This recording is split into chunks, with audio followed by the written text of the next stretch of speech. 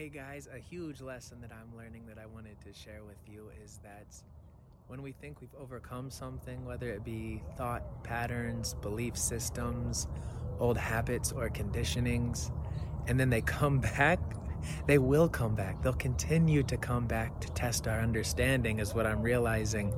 And if I've understood it like I think I understood it, then there should be, not a big reaction or not me getting upset. But I realize that when these problems come back and then they cause a reaction or me to be like, no, I thought I got through this, I thought I understood this, that there's a deeper level of understanding to be had there.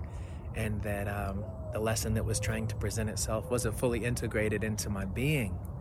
So now instead of, when negative thoughts or old conditionings or all of that come, instead of being upset that they're here, I'm thinking, what are they trying to teach me? What did I not understand that I thought I understood?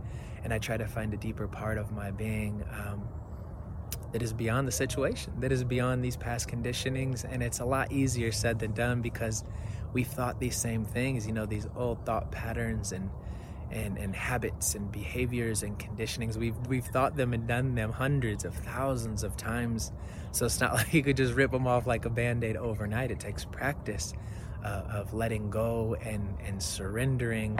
But once the lesson is fully grasped, again, it doesn't mean they don't show back up, but they don't have the power over you.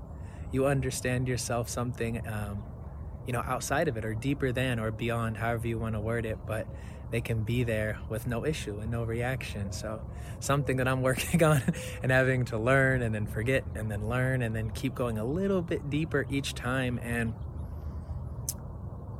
sometimes we think of change as like this big thing, but for me, the greatest change has been like the slowest, subtlest shift in perspective over time of who I am and who I know myself to be.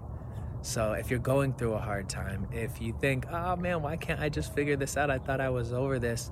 Stay with it and find what's underneath of it, because we will continue to be tested until we learn what we need to learn. The lesson will keep repeating itself.